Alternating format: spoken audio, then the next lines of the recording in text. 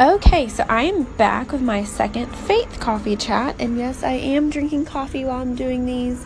I pretty much drink coffee 24/7, but this week I really want to talk about who you're surrounding yourself with.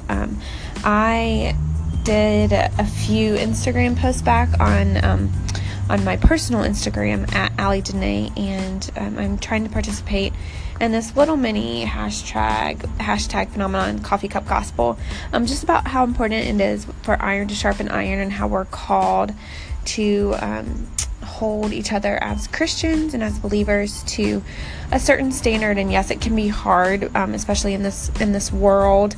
I'm excited to read Jess Conley's book Dance Stand Run, because it talks about marrying grace with holiness, because we are called to be holy, and it doesn't always look super graceful, because there are certain standards that we are called to live by, but how we can really marry the two together. But in all of that, in this whole iron sharpening iron, I had a friend have a really hard conversation with another friend recently, and I was just amazed at how willing she was to handle that, and knowing that it could be the end of a friendship, but at the same time she felt called by the Lord. If we're supposed to be Christian sisters, then we are supposed to hold each other to those higher standards.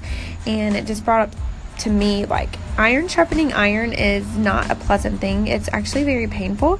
It causes friction so hard that you can get sparks, and those sparks can ignite a flame for the Lord, or they can burn out a friendship. But at the same time, that's what we're called to do, and we are called to support each other in that. And I was reading last week and this week about King Xerxes in Esther chapter 1, and he surrounded himself with counsel, but they were not the wisest counsel, and they ended up telling him more what he wanted to hear. And at the beginning of chapter 2, I sensed a little regret from him for following their advice. And Psalm 1 and 2, I'm going to read that real quick before my little 5 minutes are up. I should have had this already open, but it says, "Blessed is the man who does not walk in the counsel of the wicked, or stand in the way of sinners, or sit in the seat of mockers. But his delight is in the law of the Lord, and on this law he meditates day and night."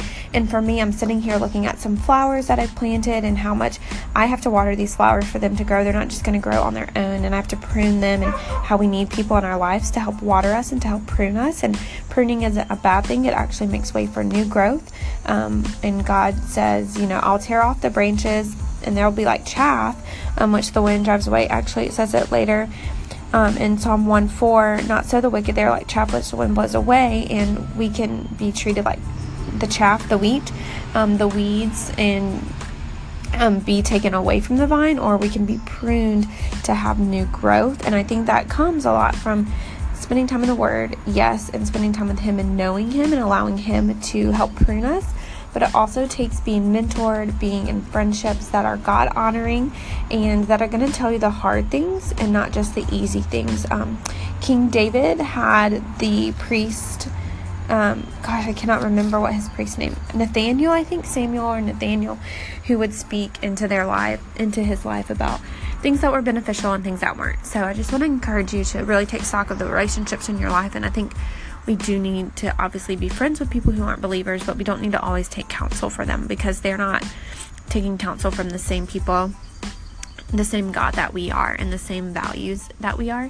So that's my encouragement for you today. Who are you seeking counsel from?